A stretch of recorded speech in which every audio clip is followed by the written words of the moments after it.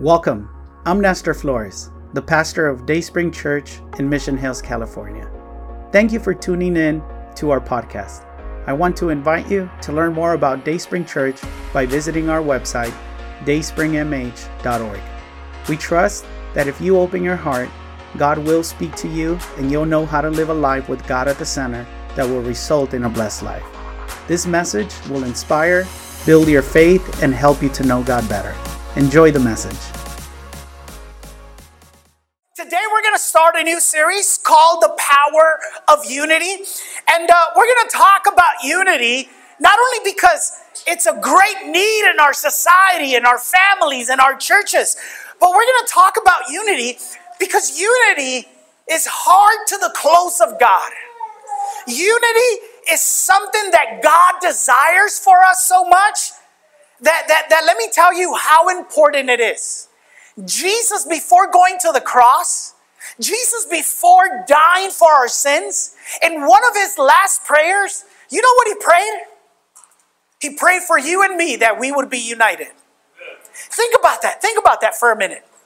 He could have prayed for anything. He could have prayed for prosperity. He could have prayed for success. He could have prayed that we would have power. But the one thing that Jesus prayed to the Father, and he said, here's what I want for them. I want them to be one as you and I are one. So the question is, why is unity such a big deal to God? We often don't equate unity with God. We connect love, we connect holiness, we connect power with God, but we don't think of unity as synonymous to God. But yet unity is such a big deal. It's part of who God is. And the reason unity matters so much to God is because unity has enormous power. In fact, that's what we're going to see in this series. If you have your bulletin, would you pull out the outline that's found inside of it? We're going to read 1 Corinthians 1:10 together. I'm going to invite you to stand with me as we read the Word of God. Paul writes to the church in Corinth, and he tells them the following. Look at what he says. He says, I appeal to you, brothers and sisters, in the name of our Lord Jesus Christ, that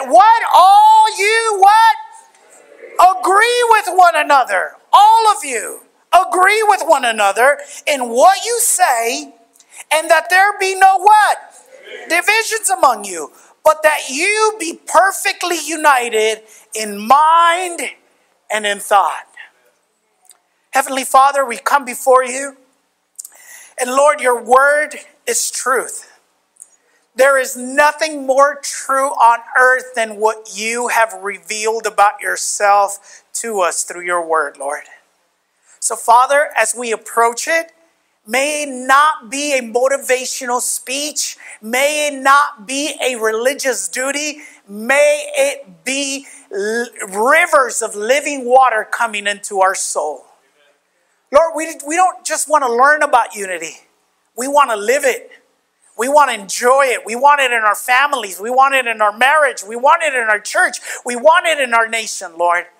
So as we approach your word, give us wisdom and understanding. But also, Lord, make it true in our lives. We pray this in Jesus' name. Amen and amen. You may be seated. Unity has enormous power. Let me tell you a little bit about the kind of power unity has. Unity has the kind of power to bless all relationships. Not just marriage, not just families, but all kinds of relationships, whether it is in a team or a business or a community or a church. Unity blesses all relationships. Unity is a blessing because it gives strength to advance and make progress. Have you ever noticed that people divided can't make progress? They either stay stuck or they go backwards. Unity has enormous power, and it's a blessing because unity opens the door to prosperity. The Bible says that where there is unity, God sends his blessing.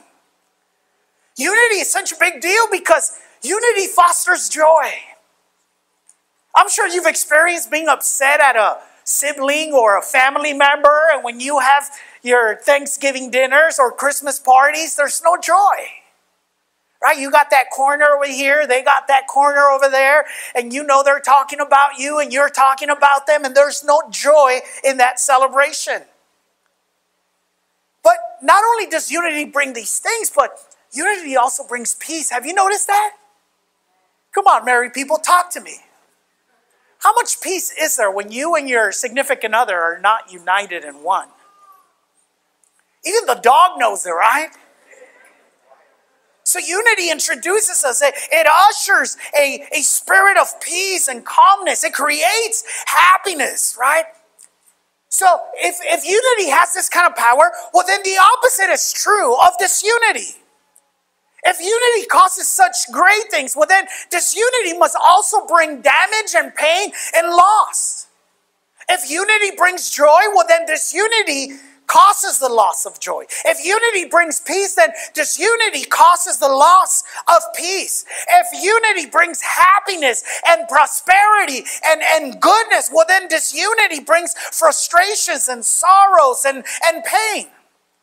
And if unity is a blessing to our relationships, well, then disunity destroys all relationships. And the reason we're going to talk about unity is because we want those blessings in all of our relationships.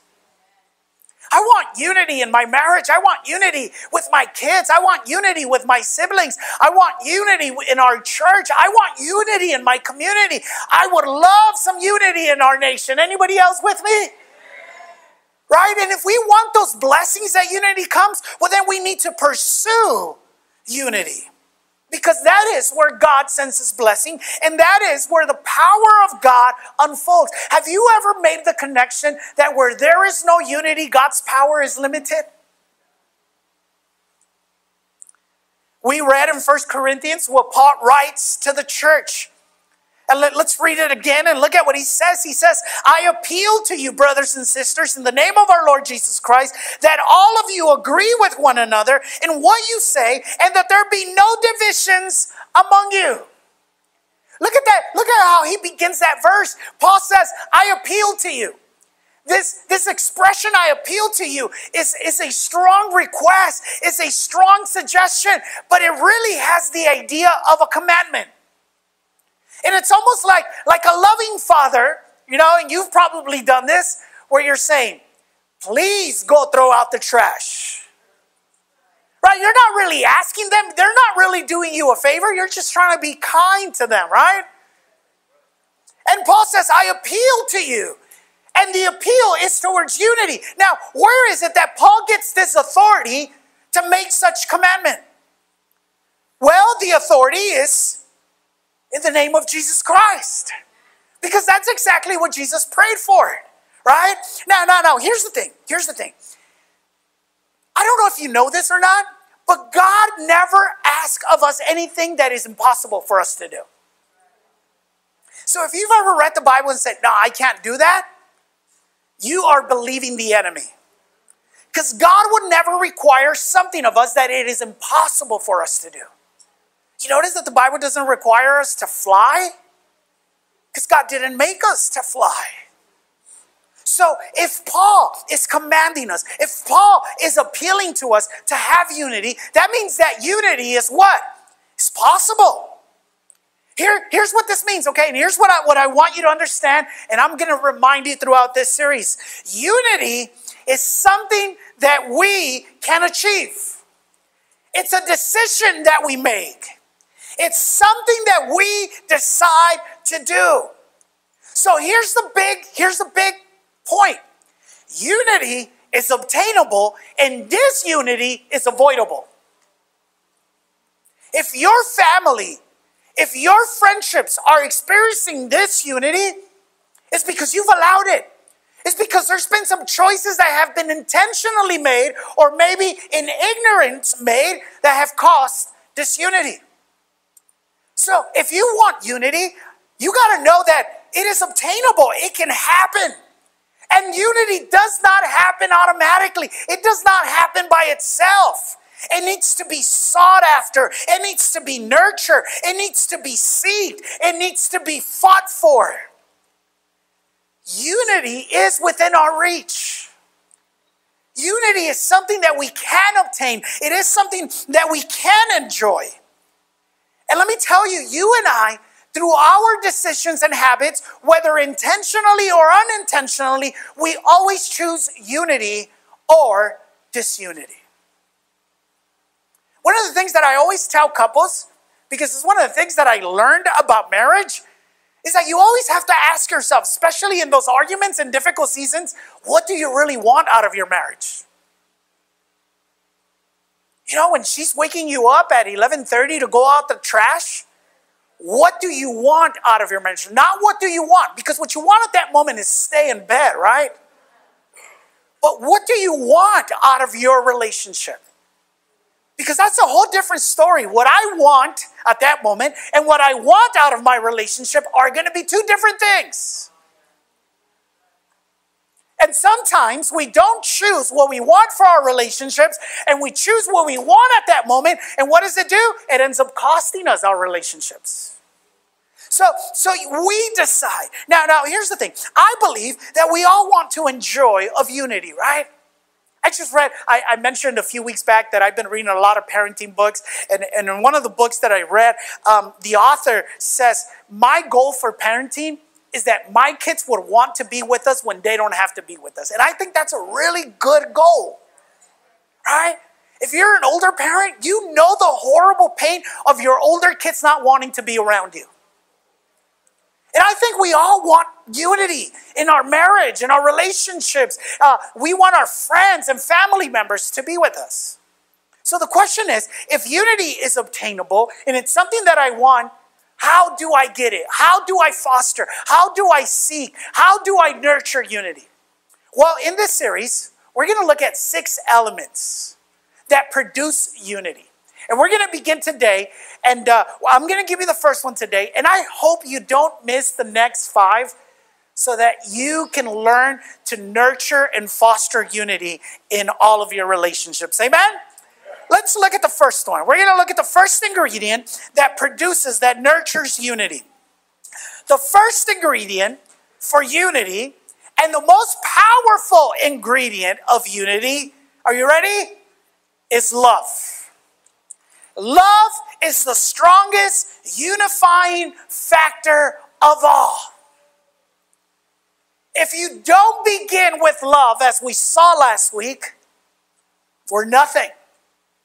Love is the foundation for all relationships. If there isn't love, there can't be progress. If there isn't love, there can't be unity, or at least it's a lot harder to. Love is foundational. And we see this in the Bible from beginning to end. We see it in the beginning. When God created Adam and Eve, He created them to be one, united by what? Love. It was love. It wasn't paradise. It wasn't rules. It was love that united them. And He said, for this reason, a man will leave his father and mother, unite to his wife, and become what? One. For those of you that you've been married, when you begin to lose love, you begin to lose what? Relationship. You begin to lose unity. And see, because love is so essential to the unity, it is why that the enemy fights so hard to quench your love. I don't think it's a coincidence that the Bible says that in the last days, people will lose their love. Because when you lose love, then there's so much of what God wants to do is impossible for it to be a reality in your life. And the sad thing is that the enemy fights us so good, and when you don't know how he fights you, you become more susceptible to his attacks. But that is why the enemy fights us so hard to try and destroy the love in us. And you know the sad thing? That as we look around, it looks like he's winning. It looks like he's doing such a great job.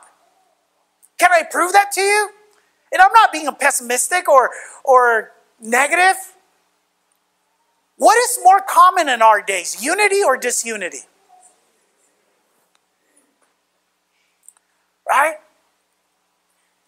reminds me of a story. It says that a man was boarding his plane, and he had the biggest smile a man could have, and there was even a skip to his step, and he was just so happy, just so exuberant. There was so much joy in him, you know.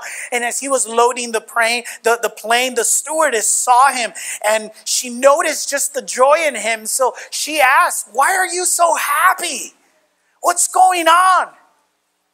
He went on to explain that he was excited to head back home to be able to be with his wife and celebrate 26 years of marriage. He thought that she was going to congratulate him. But she saw him with the weirdest face because she thought he was lying. And isn't it common in our days it's hard to believe that somebody that's been married for 26 years would be so happy. You know, this Valentine's Day, I love memes. That's one of my sinful confessions. I love memes, and I saw so many of them. And one of the funny ones was this big king-size bed with a wall in the middle. And it said, "This is for couples that have been married for more than 15 years. And he says, for couples that have been married for more than 25 years, instead of a wall, there's an electrical fence." Right? And that's what's kind of common in our days. Reminds me of a joke. It says that a woman was talking to her best friend, and she was telling her, she said, "You know, me and my husband, we're inseparable. We're just inseparable." And she said, "Oh, how cute. That's really got to be awesome. That's so nice that you guys always want to be together." And she said, no, not in that way. We're inseparable in the way that when we fight, it takes up to 8 cops to separate us.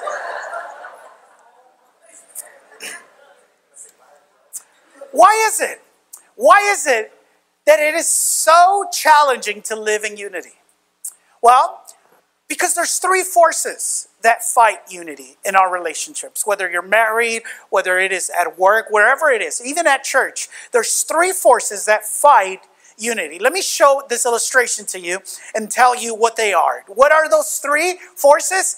Differences, expectations, and offenses.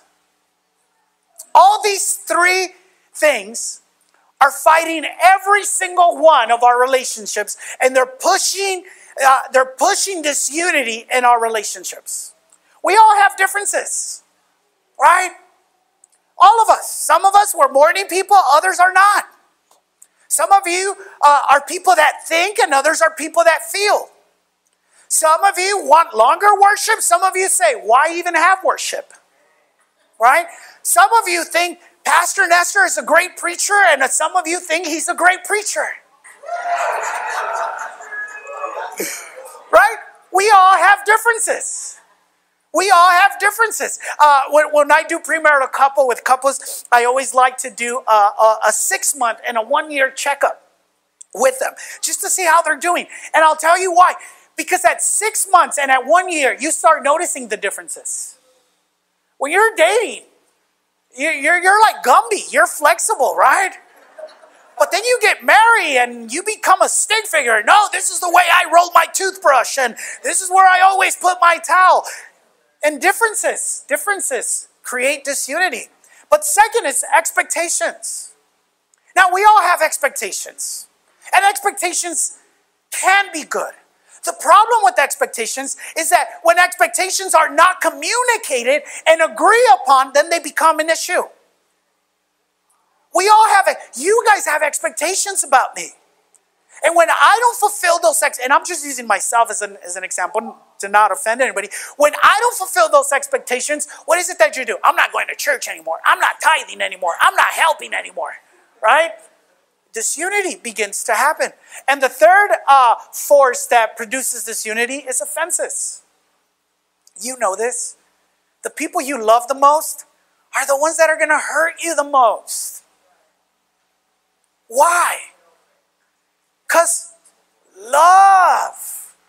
You know, when somebody you love tells you that you've gained some weight, it hurts a lot more than when some random person you don't love says, "Hey, you look a little chubby today." right? Because it is the love between us that gives weight to words. It is that's why some of you, when your dad said something joking around when you were a kid, or maybe it wasn't joking around, but he said something mean in a weak moment, that's why it stayed with you for years. And chances are that some bully at school may have said some worse things to you, but the reason what your dad said hurt more than what a bully said is because of the love that exists between you and that other person. Right? So these three forces, they produce this unity. So what is that can bring us together? Well, love. Love is the uniting factor. Let me show you this other illustration. Love unifies. And in fact, this is what I want to talk to you about, because love unifies, because love embraces differences, because love seeks to satisfy expectations, and love covers a multitude of offenses. Love. Look at what Paul says in 1 Corinthians 14:1. He says, let love be what? Your highest goal. Once again, out of all the highest goals, why love? Why not holiness? Why not generosity? Why not success? Why not health? Why love? Why does Paul say, why should love be our highest goal? Well, because if you were here last week, we said that without love,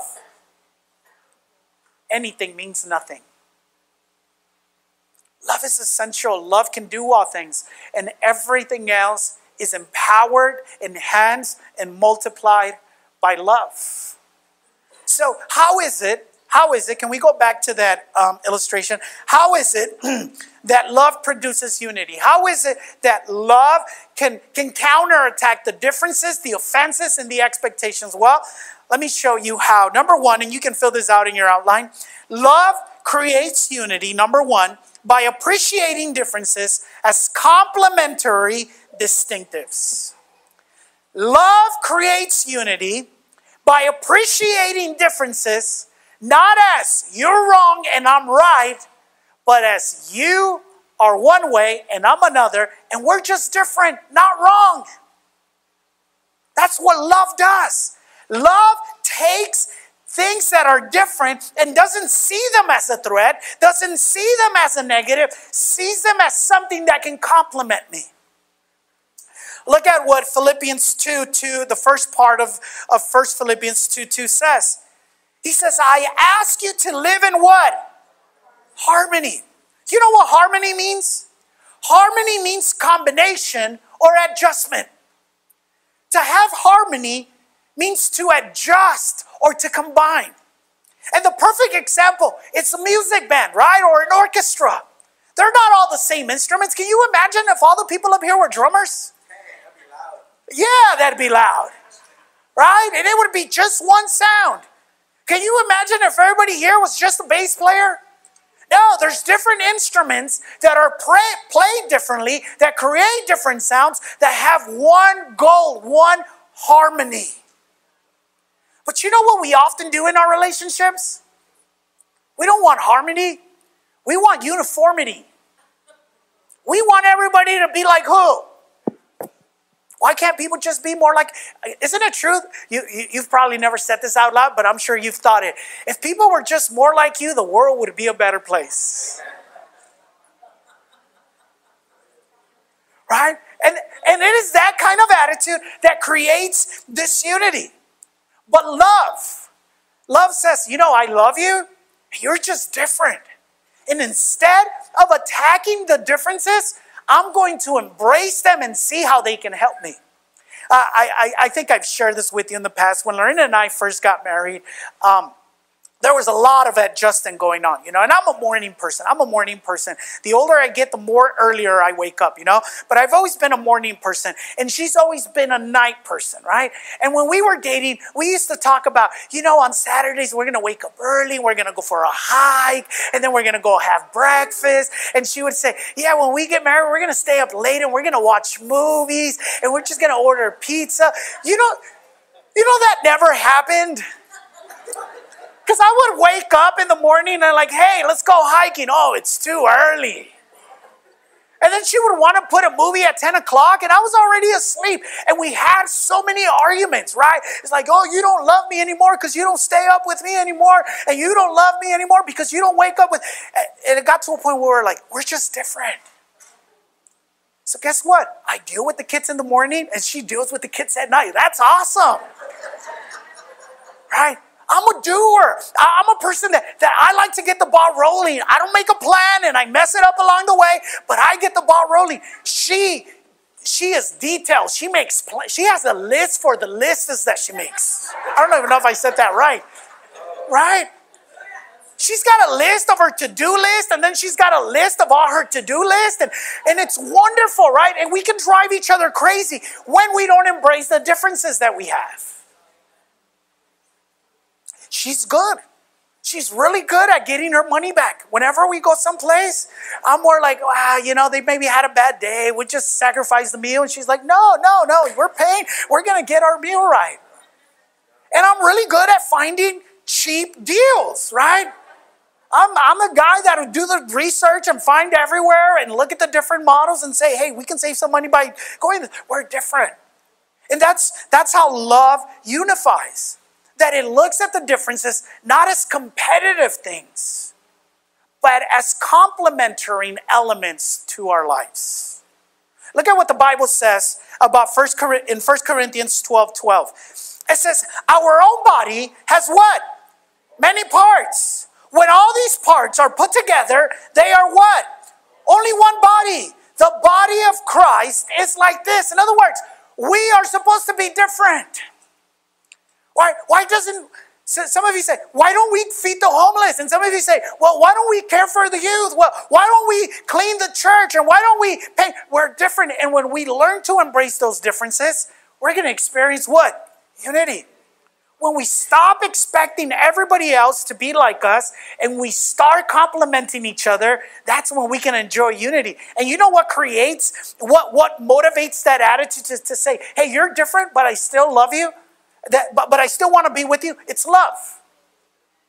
I don't shy away from political arguments. Not on social media. I hate doing it on social media. I think it's the worst place to do it because people get keyboard courage, right? They'll say things through their keyboard that they won't tell you in person. But I don't shy away from political arguments and conversations. And I especially love to have them with people that I have relationship with. And I differ from people. And whenever I do have those conversations, I am always sure to remind them and myself, hey, no political position is greater than my love for you. I want you to know that even though you voted for so-and-so, I still love you. We could be different. You don't want to do this, you don't want to do that, it's great. But as long as you love the Lord and it is the blood of Christ that unites us, that's enough to have unity. Amen? So that's the first way. The second way that love fosters unity is by equipping us to love others, satisfying their expectations. Is by equipping us, by helping us to love others by satisfying their expectations. As I've mentioned, we all have expectations, right? You have expectations about your loved ones. You have expectations about your boss. Your boss has expectations about you. And the problem with those expectations is that when they're not met, what do we tend to do? The rare person will communicate and say, hey, I have this need, I have this expectation that you're not meeting. But at least 90% of the people, what do they do when those expectations are not met? Nobody called me, nobody cared for me. And they don't say, hey, I wish I would have gotten a call. I wish somebody would have come visit me. What do? They just disconnect. Because that's what attacks unity. Expectations. But love fosters unity by equipping us, by enabling us to be able to meet the expectations and the needs of others. Look at what Philippians 2, verse 2, what it continues to say. He says, I ask you to live in harmony and to what? To love one another. What is love? In our day, love has been narrowed down to a feeling. Love has been narrowed down to goosebumps and happiness. But please hear me out. Biblically speaking, love is much more than a feeling. Love is a feeling, but it is much more. It begins as a feeling, but the ultimate definition of what love is that love is a decision. Love is a commitment. Love is not a matter of feelings of like, if I feel like doing it, then I'll do it. If I don't feel like doing it, then I don't. That is not love. Love is not a matter of desire. Well, if it's in me to do it, I'll do it. And if not, I won't do it. No, love is much more greater than a desire. Love is not a matter of circumstances. Well, if things are going well and you behave well, I'll love you. And if you don't, I'm out of here. Love is much greater than circumstances. Love is not a matter of times or seasons where you may say, well, there was a time that I loved you, but then this and this happened and that's changed. Well, then that wasn't true love, because love is a decision. It's a commitment. It's deciding to stick with somebody. It's deciding to give, not because they deserve it or don't deserve it, but because of who you want to be and because of the decisions that you have made. And love helps us, equips us to meet the needs of others, because love's primary goal, at least the biblical love, is not what can I receive, but what can I give. See, in our days, love is about what I get out of this. Biblically speaking, love is about what I can give. The most famous verse in the Bible says, for God so loved the world that he what? He gave. He gave. Look at what we're told in Philippians 2:4. It says, don't look out only, and I wanted to emphasize only, because it is important that we take care of ourselves, right? Self-care is important. But he says, don't look out only for what? Your own interests, but take interest in others too. In other words, if I want to focus on what I want and how I want it, I can't expect unity. But unity is birthed through love, because love says, well, here's what I want, but what would you want? Can I tell you a big revelation I just had not so long ago? And you're going to think I'm foolish, and I am, right? The Bible says that God takes the foolish things of this world, right? So I just had this big revelation. And I knew this, but sometimes you know things, and then there's the really knowing in your heart, right? So Maria and I, we're not a perfect couple. We're not. And if you've been around us, you know that, right? Like, we're not a perfect couple. We have our arguments and all that stuff. And we've had our seasons where it's been rough. It's just been hard, We get angry at each other. She drives to church in her car. I drive to church in my car. But we still come to church, right? Not always. So if you see us driving, it's not because we're angry. But anyways, so, and in me, I was like, I'm a good husband. Like I am a good husband, Like, I help around the house. I take care of my own clothes. I don't have any gambling habits or addictions or things like that. I love the Lord, things like that, So I was like, I'm a good husband. She ought to be grateful of the husband that she has, Like, that should be enough for her to feel love. And I had this realization, okay? And here it is. And it may not be a big deal for you, but the Holy Spirit just engraved this. And the problem was that I was loving her my way and not her way. I'll say it once again, James. I was loving her my way and not her way. And here's the thing, her biggest complaint about me, and the biggest complaint of Manolo as well about me, is my impatience. It's like, You're just so impatient. You're always in a hurry. You stress me out. So I said, I'm done. I'm done. You know how last week I told you I was done screaming at my kids? I want to be done being impatient. Today I sat in the car for 15 minutes waiting for her, and I wanted a hug, but I was like, no, I want to love her the right way. Now Nathan was the impatient one. He was in the car and he was like, what's taking so long? I want to go see what mom is doing. We got to go. And I said, dude, relax. Just hang on. She's coming. We'll get there, you know. Because here's the thing. Love says, what do you need of me? Isn't that what God did for us? To say, what do you need? And that's what he gave us more than what we needed. Right? So love is a unifying factor because love equips us to not be selfish, but to say, love is about giving. Did you know that you can't love and not give? Nobody gives more than they love. Your love is the measure to your generosity. When you don't love somebody, you give stingily, you give conditionally. But when you love something, you give extravagantly.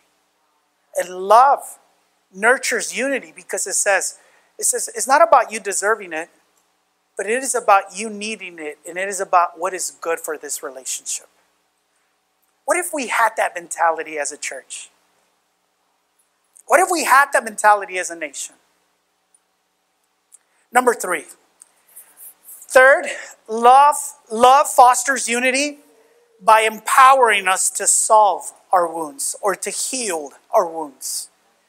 If hurts and offenses create this unity, well, love empowers us to solve our wounds. Look at what Philippians 2:2 says. I ask you to live in harmony and to love one another.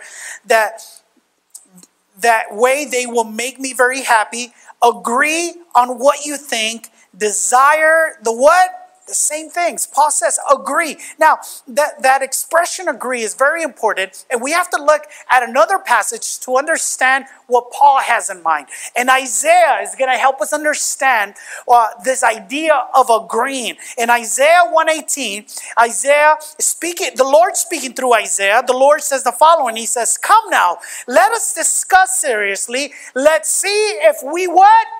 Agree. God is saying, come. You've done some horrible things. Come. We need to figure this out. We got to come to some kind of agreement.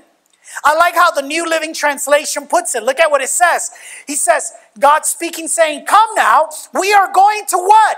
To solve this matter, says the Lord. Though your sins be like scarlet, I will make them as white as snow. Though they be red as crimson, I will make them as white as wool. Love empowers us to be able to agree, to be able to find solutions for our hurts. When God uses this expression in Isaiah and he says, come, let us agree on this. The idea behind it is a courtroom. It's a courtroom where our actions and our behavior and what we've done is brought to light. Now, when we are brought to a courtroom before God, we are always guilty. I know some of you, you're angry at God because you think he should have done something, right? And it's like, God, if you would have done this, then this wouldn't have happened. Let me tell you, all the bad that happens to us, it's not God's fault. He warns us. He guides us. He empowers us. We make choices that then we end up trying to blame God for. But when God says, come, let us agree, he's inviting us into a courtroom with him. And he says, if you and I are not good, it's not because of me, but it is because of you. I'm not going to point at you. I'm going to begin with myself. Have I hurt God's feelings? Yes. Have I offended God's holiness? Yes. Have I disobeyed God's goodness? Yes. So God says, hey, we got to figure this out. But you know the beautiful thing about God? That yes, he calls us into a courtroom, but he calls us into a courtroom where our sins are not only recognized, but they can be forgiven. See, some of us, we think that God wants us to admit our wrongdoing so that he can send lightning. No, he wants you to recognize your wrongdoing so that he can forgive you. So that he can offer you freedom. And what is it that motivates God to doing that? His love for you and for me. So if we're going to agree, if we're going to find solutions on our wounds, on our hurts, we're going to need love to be the motivation behind saying, hey, listen, I need you to recognize that you're impatient, but I'm willing to forgive you. Why? Because I love you. Forgiving somebody doesn't mean that you are denying what they did was wrong. But forgiving somebody means that you choose to love a person more than the hurt that they caused to you. And that's exactly what God invites us to.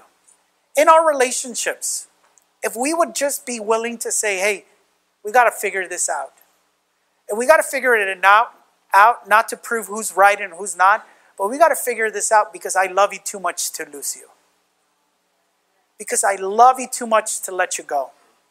And yes, it's hurt and you've said and you've done some meaningful things, but we got to figure this out because love is got to be greater. Now, here's the thing. I said this last week, and I got to keep reminding us. Loving this way is not natural. It's not easy. I've been vengeful towards Lorena. Oh, you're not going to make me dinner? Okay. Well, then you fuel your own car. All right? Some of you guys didn't get that. It's okay. So loving this way is not natural. It's not easy. So where do we find the motivation to love this way? You won't find it in a political party. You won't find it in the gym. You won't find it in some self-help book. You won't find it in education. The only place to find this kind of love is to first experience the love of God. Look at what the Bible says in 1 John 4:19. We love God. Why? Because he first loved us. So that means there was a time that God loved you when you didn't love him. Have you thought about that? You cursed at him, you denied him, you blamed him. And what did he do? He was patient, he was loving, he was kind, he was available. If someone says, I love God, but hates his brother, he is a liar. For he does not love his brother whom he has seen, cannot love God whom he has not seen. And he has given us this commandment, whoever loves God must also what? So what's the condition for loving one another? To first experience the love of God. Have you noticed? Love has such power. Love is so powerful that love makes you like the thing you love. Have you noticed that? You want me to give you a funny example? That's why they said pets look like their owners. In their mannerisms and their behaviors and those, right? You've seen really happy people, they have really happy dogs. Those really serious people, they have really serious dogs. Because here's the thing, that I meant that to be funny. But here's the thing. Love makes us like the subject we love. It does. And when you love God, you will become like God. When you love God, his heart is going to begin to develop in you. When you love God, his eyes are going to begin to develop in you. When you love God, his hands are going to begin to develop in you. Because love has such power that it makes us like the object that we love. So, do you want unity in your relationships? The first ingredient, the first thing that we need is love. Because love unifies. By equipping us to forgive, by equipping us to meet the needs of others, by equipping us to find ways to find solutions for the pains that we have caused. But again, the beginning point is God's love first in us. Are you spending time daily letting God love on you? Are you spending time in the quiet just recognizing God's love over you? If you're not, it's going to be hard to love others. Because if you can't love Him who is perfect, how are you going to love those that are not? We hope you enjoyed this message. But before you go, we want to extend an invitation to start a personal relationship with Jesus and declare Him your God. No one loves you like Jesus, and no one will impact your life for good like Jesus will. Would you make the following prayer your prayer? Heavenly Father, I repent of my wrongdoing. I open my heart and I want to have a personal relationship with you. I trust that Jesus died so I could be forgiven, but He didn't stay dead. He rose back to life so I could have eternal life. From today on, I will follow you, transform my life through your truth and love. In Jesus' name, amen. Congratulations! If you made that prayer, God lives in you and now you have a new life in Him. Connect to a church so your faith and love for God can continue to grow. We believe that you can find a loving and encouraging community in Dayspring Church. Come visit us. You belong here. We would love to meet you.